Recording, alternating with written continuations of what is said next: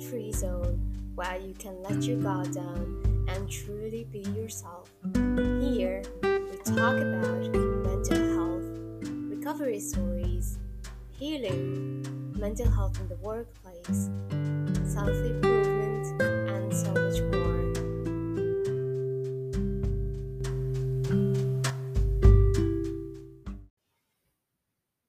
In what ways are you taking care of yourself this weekend? Are you going to practice some self care activities? So, this weekend, I'm inviting you to practice some journaling as a form of self care. When you think of journaling, you might say, I'm not a good writer, or it's not just for me. It could be true. But maybe the word journaling has a connotation that it's just for young people or for women. It's not true. Journaling is for anyone who can write. For me, I see it as a form of self expression and a form of self care, as I said earlier on. If the traditional pen and paper method gets your idea flowing, then use it. If not, you have Deck, you have many apps nowadays that provide some kind of like cool apps to just get your ideas there and practice some journaling. So, journaling has proven benefits for your mental health, such as, it will help you to recognize repeating triggers and find ways to reduce their impact on you. It can help you figure out what is upsetting you the most and focus your attention accordingly. It can provide you with a space to work throughout negative thoughts and behaviors, personal development, your goals, and track your progress in life in general. It can help you shift from a negative mindset to a more positive one. So, there are definitely different types of journaling.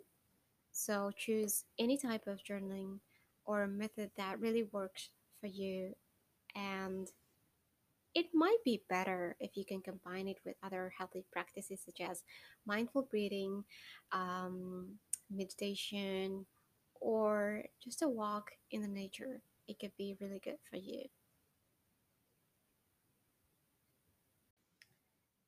To get you started in the mood for journaling, I'll be sharing with you some journaling prompts that I personally have been using for the past years. So you can start with like, what kind of day are you having? What happened? What thought comes to my mind? Example, not good enough. And how do you know it is true? Is there anything I can think of that does make this thought not true? What would you tell your best friend in a similar situation? Let's continue with some journaling prompts. What's something you're good at? What makes you good at it? What habit or behavior I want to work on?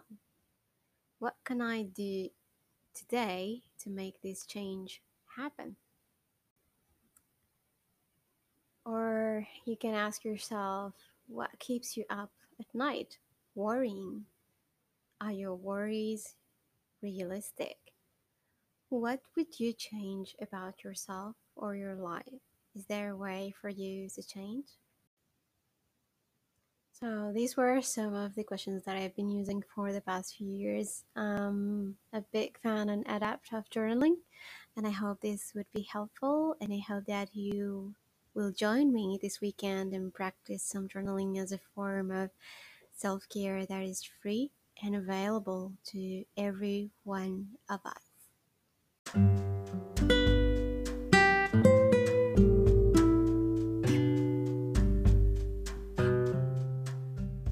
If you like this episode and you found it useful or helpful in any way, and you would like to support the Mind Safe podcast, please go to the Apple Podcast where you can leave us a review so we can continue our work.